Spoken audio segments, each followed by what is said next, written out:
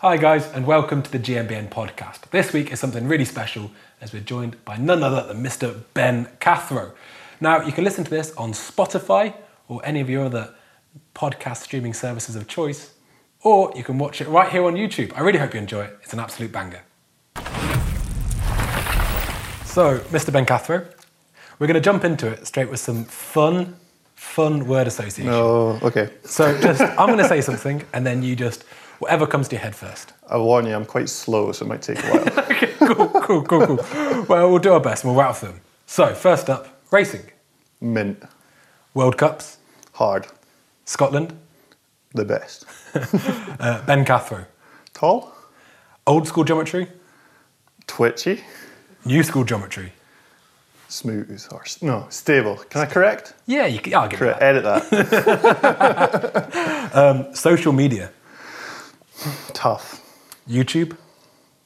Easier. Potential.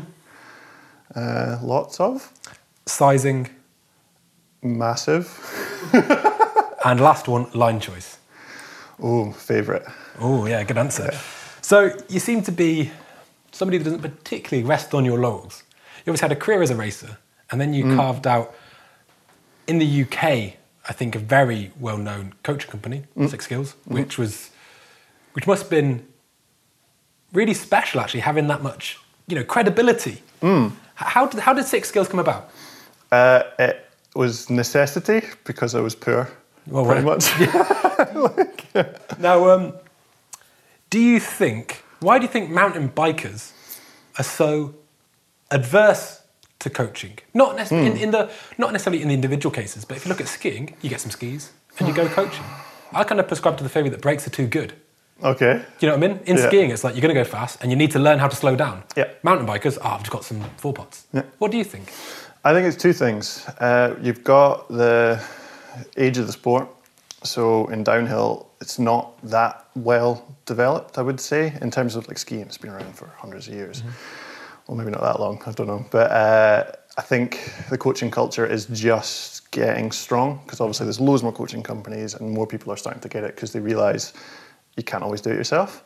And extreme sports lend to a bravado kind of ego and I don't need teaching. So I think in most extreme sports, people tend to just do it because they feel like, yeah, I can do this, easy, no problem. So it's a combo of those two things, but it's starting to go the other way, I think. Because then it would be like, because I think if you actually ever ride a descent on a heart rate monitor, you'll realise that it's not a case of fitness goes out the window when you're not pedalling. It's just it becomes like a full body lactic threshold test as opposed to just your legs.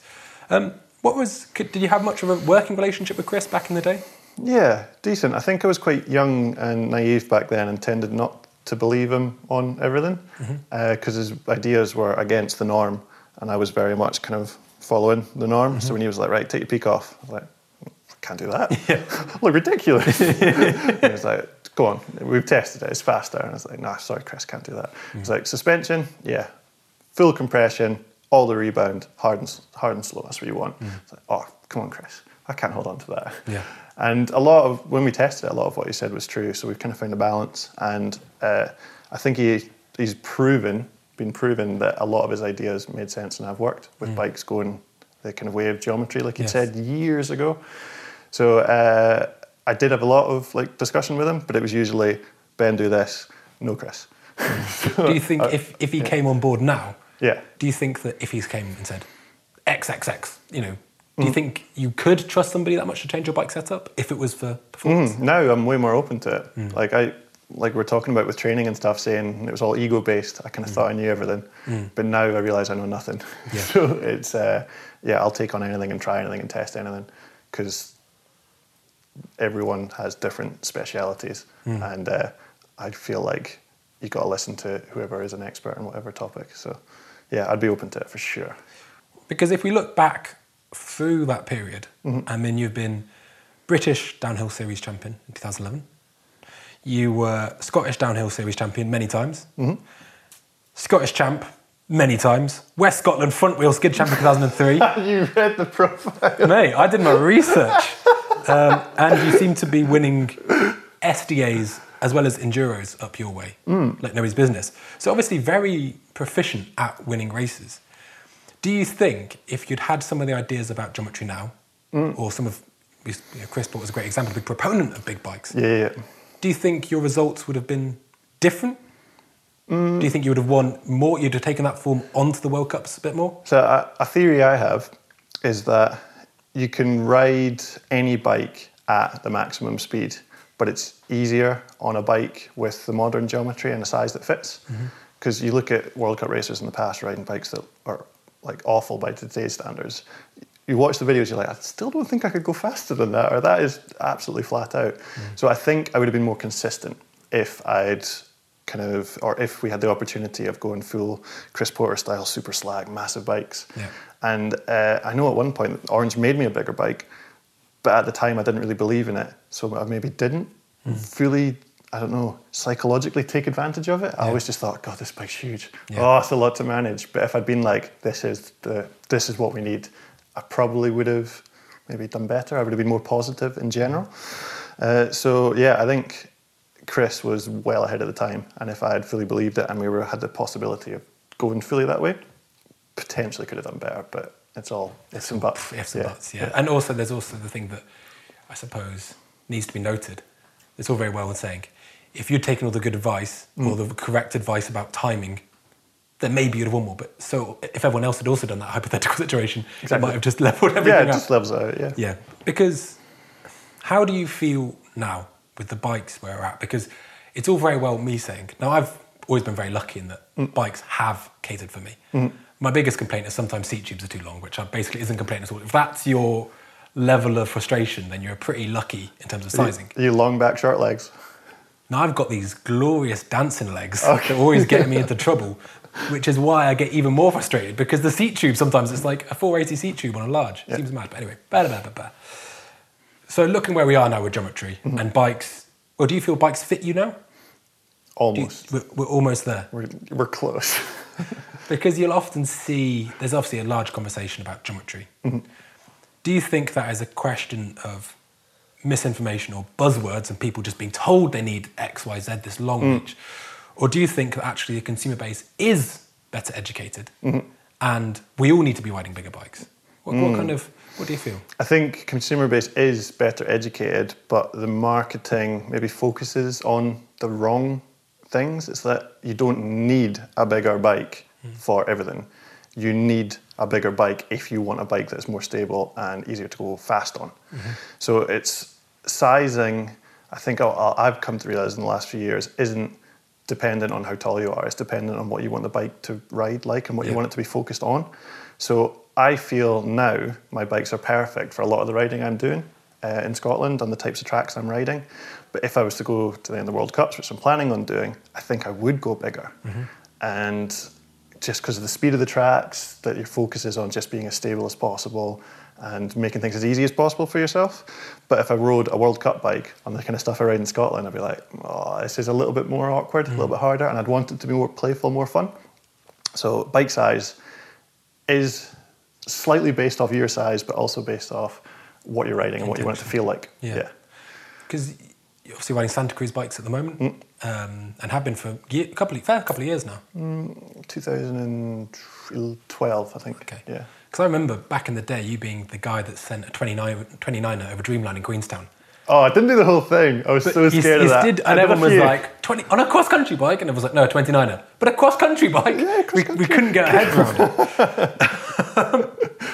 it. When you think of, Greg Menard, he seems to be at the on the forefront on the discussion of big bikes, also riding Santa Cruzes. Yep. But he's a fair bit shorter than you are. Yeah. But he's considered, oh my God, how he's so tall, he's so big, he needs a massive bike. Do you kind of think he's on something, but please, are you riding the same size as Greg? Yeah, same size as Greg, and he's actually a tiny bit longer. I think they did a custom drop out in the rear end just to get a bit more length in the back. So usually they come out with a bike, Greg gets on it, I'm like, yes, finally got a bigger bike. Then he makes it even longer. I'm like, oh, come on, Greg, why didn't you just ask for a longer one at the start of the year?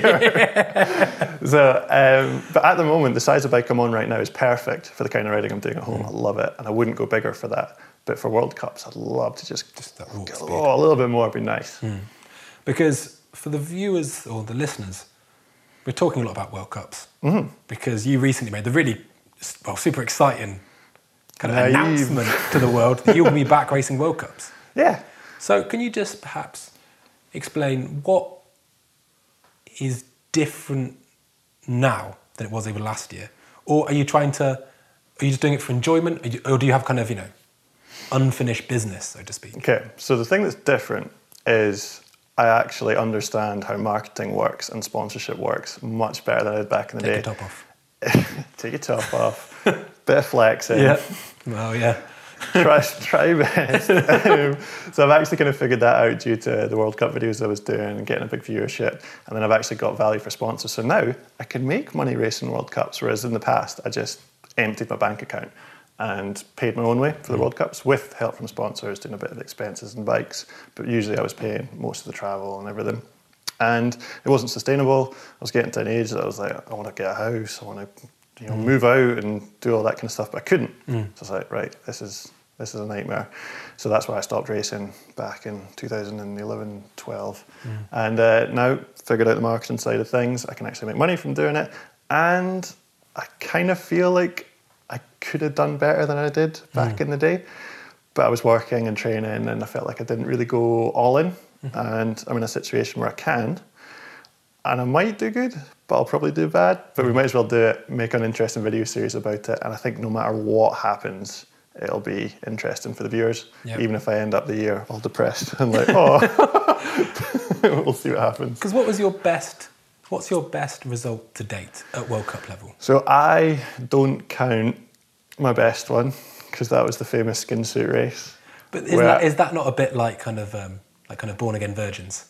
They say, no, we don't count them, that wasn't special. Yeah, well, I actually had a really bad run at that race. Yeah. And then still did really good because the skinsuit was 5 seconds faster by our calculations, which is a massive amount, huge amount. So I was like, and when I got into the finish, usually if you did a good result, you'd be like, giving it a big fist bump. So I was kind of like, oh yeah, that was quite good. And then kind of headed out of the pits because I felt like I was kind of cheating.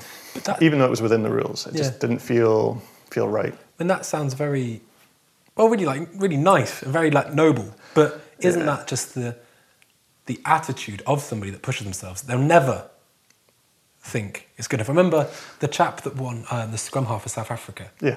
He, when he won the World Cup, they're like, what do you feel? He was just like, I don't really know what to say. He looked quite shell-shocked. Oh, God. And I said to my housemate, who funnily enough was also who I was living with at the time, and she got an Olympic bronze medal, maybe silver medal. And I said, what was that feel like? She's like, I felt the exact same. Yeah. Because it's like, you've got it. Yeah. And sometimes that underwhelming thing isn't what the cameras want. And people want you to be there, shouting and screaming, but that isn't necessarily what you feel. Yeah. Do you not think it's just part of being a self-deprecating, driven person that you're going to be like, best result ever, but I didn't let myself have it, I think if I'd done it not wearing a skinsuit and stuff fair and square, I think I would have just been like, whoa, like flipping, loving it. But I did feel like that when I got 10th in La Bresse. I was stoked with that.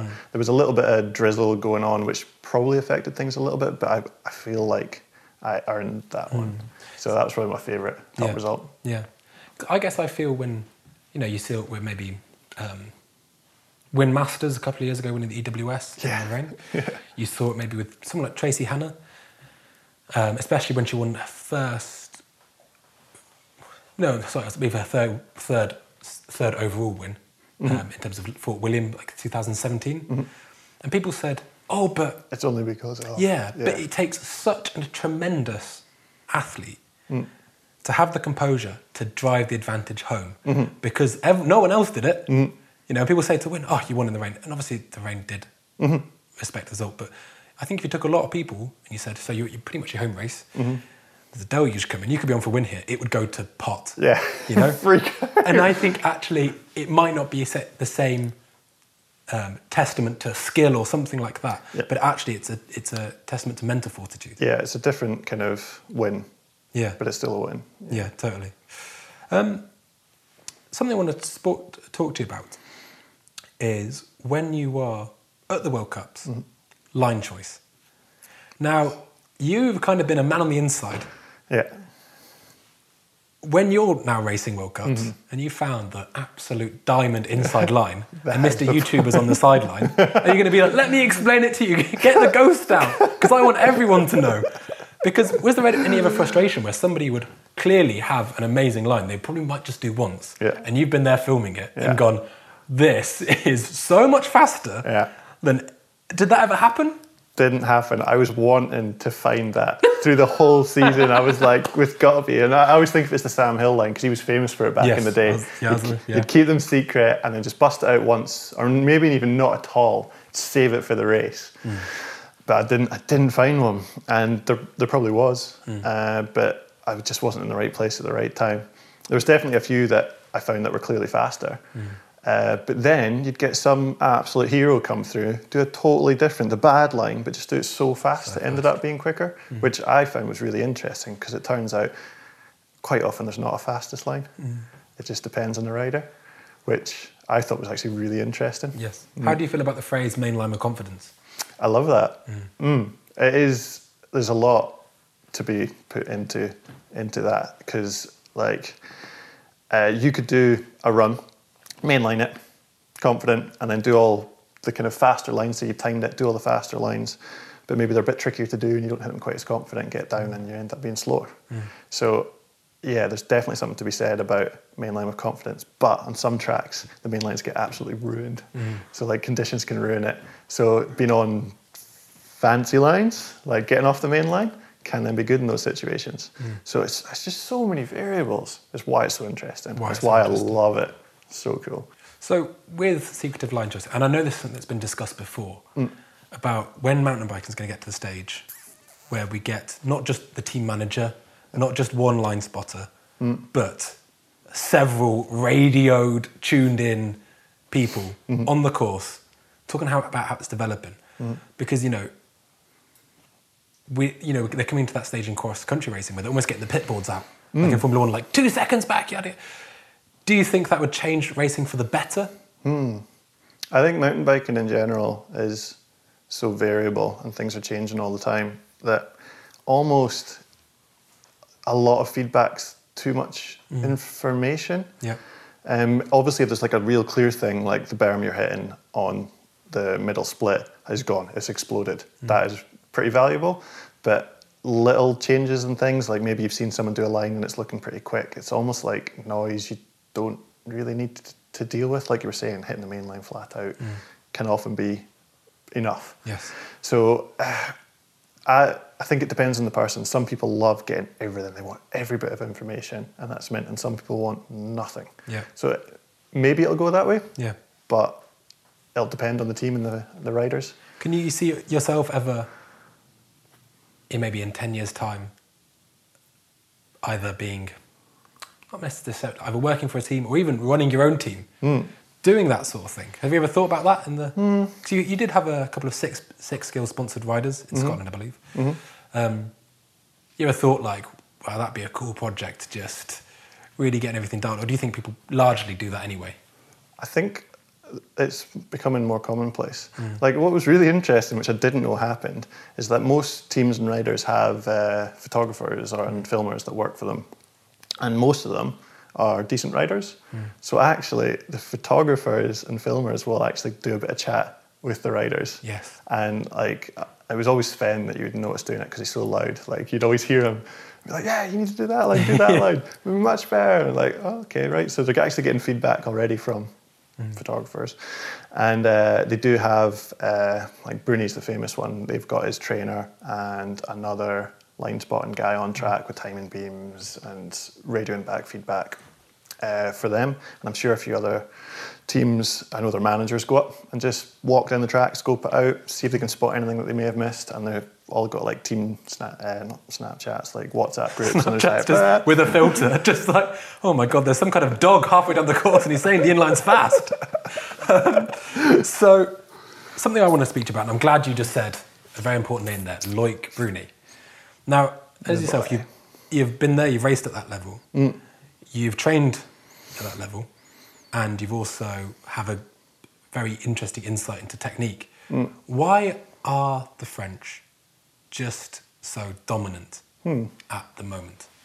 Do you think it's just a combination of good riders on good bikes? It's things go in like waves and cycles. Oh, good pun there. Well done. Lovely. No, come on. Because like there was a while where Britain was dominant. There was a while like Australia was dominant, and I think it's just naturally you'll get random areas where good riders will spring up, and then also you get a little feedback loop that when there's good riders in an area and in a race series, it brings on other riders around them.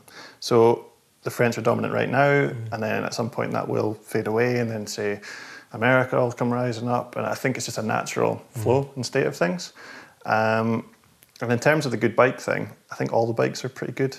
I think there was like a not manufactured, but a few good riders happened to be on Common Cell 3 years ago, and it all started doing really good. And then everyone who was on a Common Cell was like, I am on the best bike, look how good they're doing. And then they got confident in it. I never thought about it that way, yeah. And I think, it's my opinion, I don't know if it's fact. I know, it's an interesting thing, yeah. But I feel like it was like a feedback loop on itself that everyone on a Common Cell started thinking, oh yes, I'm on the best bike, and started doing really good. Might not be that case, might be the best bike, I don't know, haven't tried one. Yeah. But they obviously work. They do seem to work very well, yeah. Yes. But yeah, that's what I think happened. But it's really interesting the way it works. I think the Common Cell is a really interesting bike, and I think a lot of people we've talked a lot about tech already, so I'm not going to start waxing lyrical about what I think about bike design. But I think the Common Cell is really interesting because it seems to be a downhill bike. Yeah. They've said they've got the Furious, which is like the non-downhill bike. Do you know what I mean? The park bike. And I think it's cool because it seems so uncompromisingly about racing, and I think that's cool. Yeah. I don't know why. I think that's just bloody cool. I probably couldn't get around turns, to be honest with you, mate. I'd just be getting high-sided everywhere. High-siding into understeer, nothing in between. But now, if you were a team manager and you can make one marquee signing going into next season, one in the men's, one in the women's, who two riders do you think, bloody hell, they're really something special? Well, I'm sure there's a whole host of them, but who would you pick? Pierre, because obviously he's flat out, stylish, can just decimate the field when he's on it, and he's hilarious. Which matters. It doesn't matter. What a character. Yeah. And then in women's, that's a tricky one. They're all quite close. I know. I'd go, forgotten her name, it's really bad. I'm really bad with names. Marine Cabaret? So, no, young one just stepping up on YT, Valley Hall. Yeah, go her. I feel like watching her riding, she's so composed, so like naturally gifted is like a bit of a weird phrase. There's an argument that you're never really naturally gifted. But she looks really comfortable, and I feel like she's got a long way to go as well. Yeah. Getting a bit bigger, getting a bit stronger. I'm interested to see how she goes this season. Well, next season. For those that don't know, Valley Hall has been a unbelievably successful junior. She's pretty much won almost every race. Nearly everything, yeah. And this is her first year in elites. Yep. Now, there are a couple of interesting things to know about Valley Hall going into elites. First of all, she's posted some very competitive times before, but the track is often in a different condition. And so I think you've got to take them with just a pinch of salt and say it's not the same as actually winning an elite race. But it's pretty close. It's pretty close. So this is her first year in elite. And I feel that the elite women's is in a really... it finds itself in an interesting position. It feels like, so Marine is coming through, and she has a talent. She's super cool. Yeah. And it'd be interesting to see what Valley Hall makes of all things. Yeah, it's probably one of the hardest steps in a professional career is doing that junior to elite, because you go into it and you're like, oh god, I'm in elite, right? Got to go fast now. And I know a lot of people that have done that. Like Henry Carr, you mentioned the Six Skills team I was running. He was a junior or youth that was on my team. Went on to the Dirt Mag team and then went racing World Cups. Did really good in junior with like a load of podiums. And then got to elite and then he just exploded, crashed loads, just trying to go too fast. Yeah. And that big one in Val di Sole. Yeah. It's a really hard thing to do. Finn Isles was another one, just crashing loads because he wanted to smash his first year in elite. So it's a tricky thing to do. So it's going to be one of our hardest. I think it'll be our hardest year. She could do well. She might not. We'll see. Yeah. It's interesting hearing Neil Donoghue speak about that. And he just says that there are so many riders that think, I qualified top 20, but I didn't take that one sketchy line. Yeah. So this time I'm going to do that sketchy line, and suddenly it's going to be a top 5. You know, and it's people, and they say, but then if I just do this, then it's a win, and I've basically won it. I've won the race. And and it's an interesting, because I think it's a slippery slope. Do you think, because you're going back into this as the voice, whether you shrug your shoulders at it or not, as the kind of credible voice about line choice and technique in terms of the internet and YouTube. Yeah. You know, obviously we do loads of cool stuff about coaching and input, but we're not on the side of the races. Dare I say, I think if Neil was there, he'd also be really, he'd also have fascinating insight. But currently Cathro Vision has gone absolutely huge. And it seems to be largely off your own bat, which I think is super cool. Do you think you're kind of risking some of that credibility by going back in? Yeah, absolutely. And do you think people have any idea how hard World Cup racing is? Because they're going to go, what? He hasn't won. Ben Cathro hasn't won. He and say if you get a really solid result, I don't think people say, oh, you know, you might see a local rider around. You say, yeah, they qualify for World Cups. Yeah. They go, they only qualify for World Cups. Yeah. Do you realise how hard that is? Do you think people have any perception? Well, so many people have said, like, after I said I was going to do it, they're like, whoa, watch out, Bruni, Cathro's coming. I was like, guys, honestly, it's going to be a miracle if I qualify in the first few. It is so hard. And what we're really wanting to do is show that in the kind of video series we're going to do next year. It's like, there's other people that have done video series that are similar. And I think with Privateer series that did at the EWS, it just showed that flipping heck, even when you do everything, it's flipping hard. And the same for downhill. Potentially even harder for downhill because it's a bit more established than the EWS. And yeah, it's going to be proper hard. The Privateer series was really interesting. Yeah. And we're going to touch upon it. For those that don't know, Privateer series was a series on Pink Bike, basically recording the life and times of Adam Price, who's actually a mutual friend of ours. Yeah. And Adam's a great guy. And if you ride Adam a bike, there was a time, I don't know how many sets of chainstays he did one summer of riding. But he destroys bikes. Yeah. You know, you literally wouldn't even, you know, there's like, there's the old joke about, like, you know, certain people being like irresistible to women or irresistible to men. Oh, don't let them out. Adam was like that. Don't give him your bike because he will break it. He would corner so hard. Yeah. And he went and did this thing called the Privateer series, where he embarked on a journey to get a top 30 EWS. That was the goal. And I think, you know, next time I see Adam, I'd like, you know, I don't think he'd mind me saying this. It was a lofty goal. And I think that when Adam was really last taking his racing serious, the EWS was at a place where a privateer could get a top 30. Yeah. Then he went away and he moved to Canada and all these interesting things started happening for him. Then he came back and I think Adam is still a formidable talent, but the talent in the EWS has changed. Goal setting, how important is that and how hard is that to get right? Because it sounds like, you know, you touched upon it earlier on. Yeah. You can not sometimes give yourself enough credit because you might not set your goals correctly. So goal setting, I think, is super important. It gives you drive and focus and something to achieve. Because the year that I had some of my best results, I said at the start of the season when I was training that I wanted to get a podium at the World Cups. And you were mentioning before about, if I'd only done this and if I'd only done that, I would have done it. I've got those in my head. Like I had washed out and hit a tree and then I was 2 seconds off the podium and then my chain jammed and I was about 3 seconds off the podium and it's like, I could have flipping done it. And I feel like I only got to that point because I'd set the goals that I wanted to do it and that helped push me and drive me on. But I'm trying to be realistic for next year. So I'm going to do moving kind of goalposts. So I've got an initial goal that, first of all, I just want to get the points that I can actually enter a World Cup. Yes. Because for those that don't know, you need 40 UCI points. I have 4. Well, so 10 times the amount. So just getting the points to even enter is going to be a challenge. So that's the first goal. And then I want to qualify.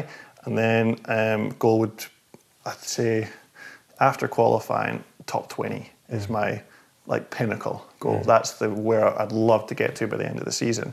But it's pretty flipping unrealistic. And who knows if I can do it or not. Yeah, it's a dream though. Yeah, I'm going to work for it. Yeah. But it's hard. Not to come across full fanboy, I am so stoked.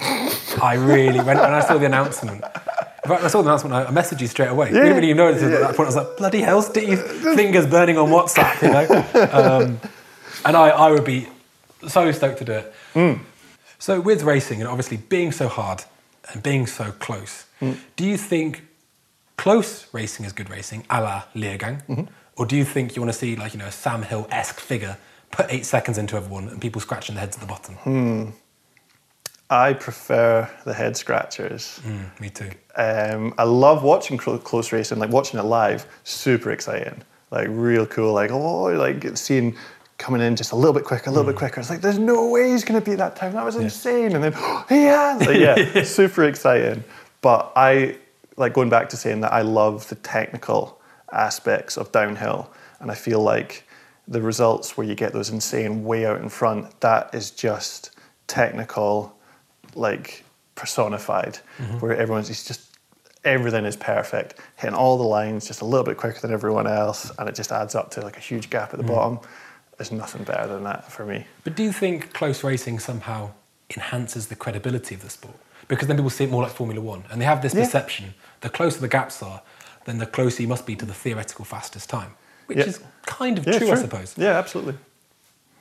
But so I think it's kind of difficult. I think, you see races like, sorry to put them in it again, but somewhere like Leergang, where there were rumours, I remember, I think it was 2017 of them. The rumour was they wanted a really close race there for one reason or another, and they were removing parts of the track, rocks and roots, to tighten up the racing. Because there's a perception to people that perhaps aren't mountain bikers, which is an audience that mountain biking wants to get into. Yeah, exactly. Especially when you look at like, the Mercedes-Benz sponsoring it and stuff, that's not just for mountain bikers.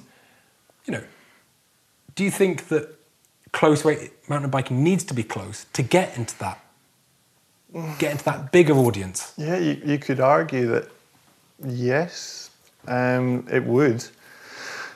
But I don't want it to go that way.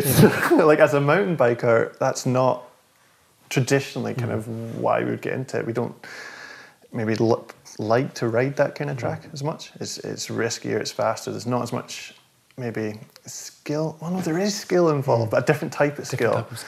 But then you will get people that they do prefer that kind of stuff and enjoy that and would say, yeah, we absolutely want that. But me personally, I'm more of the kind of, I prefer the natural, harder, technical tracks. Yeah. Even though I might not actually be better at them, because I'm quite big and heavy. I tend to be quite good at the fast ones. It's like, I kind of don't want to be like that, but yeah. I completely agree, and I actually adopt that sort of process to several people's annoyance in the rest of my life, because anybody want a coffee? And someone says, I'll have a hot chocolate. We're like, no, you won't. Do you like coffee? You don't? Well, no worries. But you're not going to say, I'm going to get a round of hot chocolates in. Can I get you anything? That's not going to happen. Same people that like, it's like getting a nice bourbon and smothering it in Coke. Oh, you know what I mean? Sacrilege. It's like, if you don't like it, it's fine. No worries. But that's just maybe me. So setting up for this new season, what have you done to set up? Have you got what kind of setup are you running? The back of a Fiat Panda or something? Well, that was initially the start of the plan. It was going to be pretty basic like that. But as I kind of got into the planning, I was like, I need to do it properly. So pretty much I couldn't be filming and editing all the videos anymore because there's not enough time. Like I spent pretty much from get 6 hours sleep, and then from the moment I got up to the moment I went to bed was just filming and editing. Kind of hard to fit racing in about that. So the first thing I knew I had to do was I needed to get at least one filmer and editor, which I've done with Max Rendell at Sleeper Co.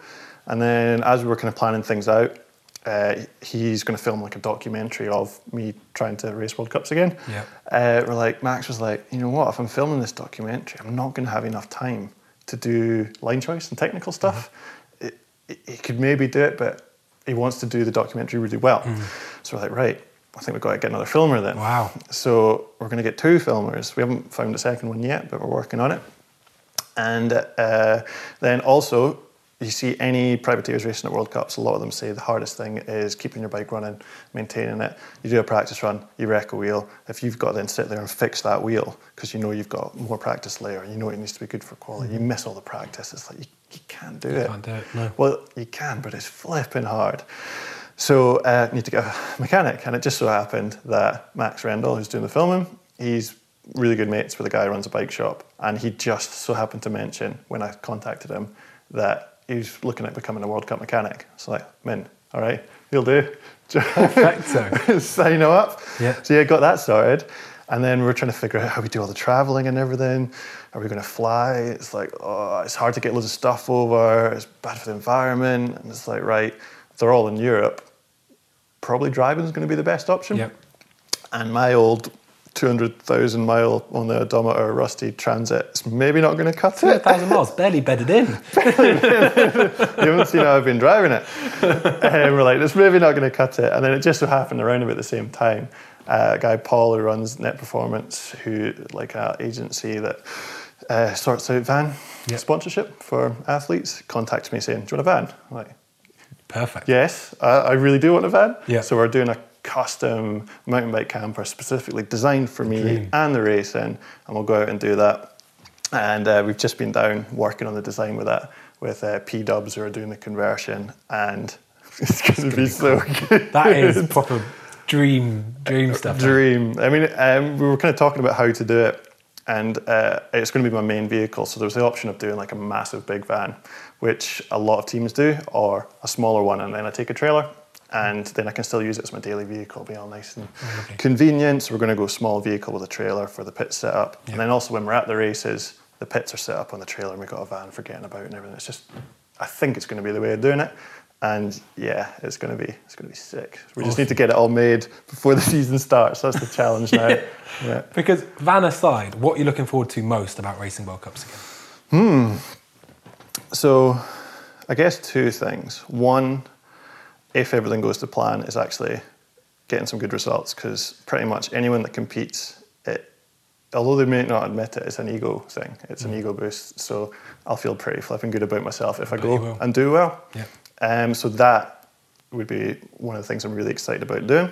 Definitely going to be hard. But second of all, I'm really excited about how the whole documentary of it's going to come out, because I think that's going to be amazing. And I actually know that's going to be good even if I suck. So I'm really excited about how that comes out. You need to go Hollywood style and suck in the middle and then pull it out the bag. Oh, yeah, even if we have to switch the races around. It's like a peak mid-season. Like, yeah, and you can just be like, I didn't qualify on purpose. Oh, such smashed the wheel deliberately. Oh, pulled over at the side of the track.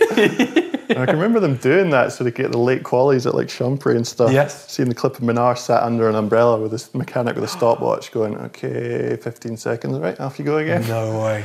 Yeah, I don't think I'm fast enough to be doing that. One thing at a time. Stop one before we can walk out. Because if somebody is compelled to follow you on their journey, which I hope they will be, what's the best way? Your grammar? So, Instagram, fully on that, fully on board. Bad for your mental health, but very good for sharing stuff. So convenient. So that'd be at Ben_Cathro. Pretty easy to find. Yeah. And then we don't know where the shows are going to be broadcast yet. We're still working out deals and sponsorship and everything. It was originally going to be on my own YouTube channel, but it might not be. Okay. So we're still working things out, but it'll be all over the internet. But I guess if I imagine they followed you on YouTube, I'm sure there'll be an announcement to say they'll see. It'll be over there. Yeah. So just Ben Cathro on YouTube as well. Those are my two main. How long has the YouTube channel been going now? A long time, but not properly. If you know what I mean. Like I used to just put up really, really bad like GoPro shot videos from way back in the day. Yeah. But I kind of got into the actual cutting together edits when I was trying to promote the Scottish Downhill series. So I just got my GoPro out and I just filmed stuff and make a really shaky, pretty awful edit.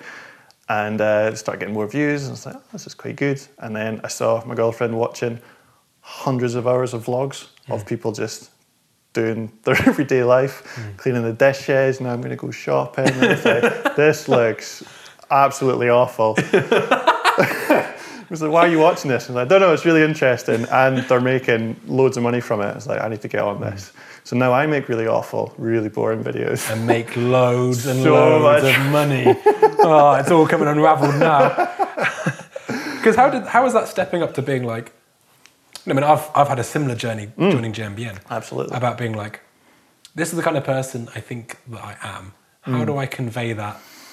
How do I, because it's people who say, oh, just be yourself. And it's largely true. But some of it, you have to become, I think, almost a slight caricature of yourself, just to express the subtleties that perhaps would go amiss.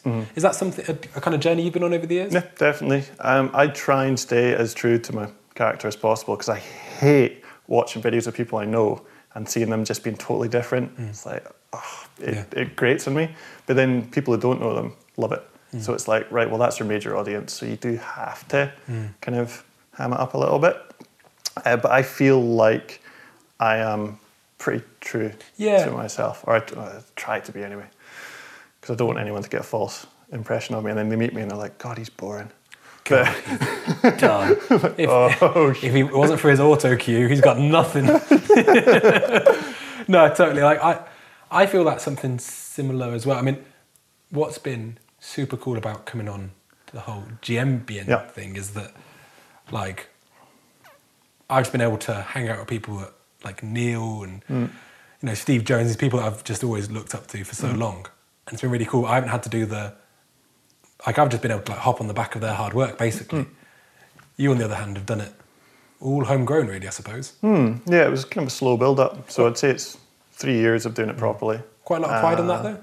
Yeah, definitely. I think anything that you kind of work hard at and it does well, you've got to be proud in it. Otherwise, what's the point? Yeah. So, I'm kind of blown away at how it went. And it was all like an accident as well, because like the vlog type things does all right. It's not bad. But I kind of feel like the World Cup videos I did, I'm proud of, because I was hard work. And I didn't know if it was going to do well or not. I thought maybe if I get like 1,000 views, man, that'd be really good. But I didn't think there would be that much of a market for it. There's one video you did that went huge. I want to ask you about it. Ooh. Which one? You were... Sorry, so many of your videos you've done have gone huge, but there's one in particular. Not the bike build video. Hate that. Supported by Santa Cruz. And you got the 1 in a million shot of Greg Minnaar hitting his frame into a post. Now, let's be honest, that frame was never designed to be hit by a wooden post, God knows how fast. How did you feel about that? When it happened, was like, this is going on? Did you feel compromised? Yeah, well, I was like kind of gobsmacked, obviously. It's like everyone was like, how the heck did that just happen? Didn't really know what had happened. It was only until we slowed it down and went frame by frame. It was like, okay, yeah, wow, that was insane. But then I immediately was just like, can I use this? Can I show this? Because obviously I was supported by Santa Cruz at the time. And I was like, I'm sure they'll be fine with it. So I just went down and asked. And they were like, yeah, it's fine. Pretty much you've just proved that the bike went through some pretty excessive forces and it didn't just snap when you hit a braking bump. So it's like, yeah, we're happy with that. Yeah, totally. And then they said, right, only condition is, wee bit cheeky, they're like, could we use the clip? I was like, yeah, that's fine. So gave them the clip and then just posted it. But the bad thing I did in that situation was Rick McLaughlin at Red Bull heard that I'd got this video clip and he was like, oh, I'll tell you what, the Red Bull guys would be stoked if they could use that. So go over and have a bit of chat with them. And they're like, yeah, we'd love to use it. Would you sell it to us? And I was like, yeah, I guess I can. How much are video clips worth? And then I couldn't figure it out as I didn't know. And I was like, it's only like 6 seconds long. £100? Is that too much? Oh God, is that too much? And the guy was like, we'll give you €200 for it. And I was like, oh wow, that's amazing. And then everyone I told after it was just like, you idiot. But I was €200 off and I was totally. So no, it's cool. I was really happy with how it all turned out. Maybe somebody will be, Greg will be getting his own back this year, putting loads of fence posts out on your colleague. Yeah. We'll see. Awesome, but thank you so much for coming on. Yeah, it's pleasure. Absolutely fascinating. And definitely, guys, if you're listening at home, if you're watching at home, hit Ben up on social media because he has a really interesting insight and it's been so good to have you on. Thank you very much. Yeah, thanks for having me, man.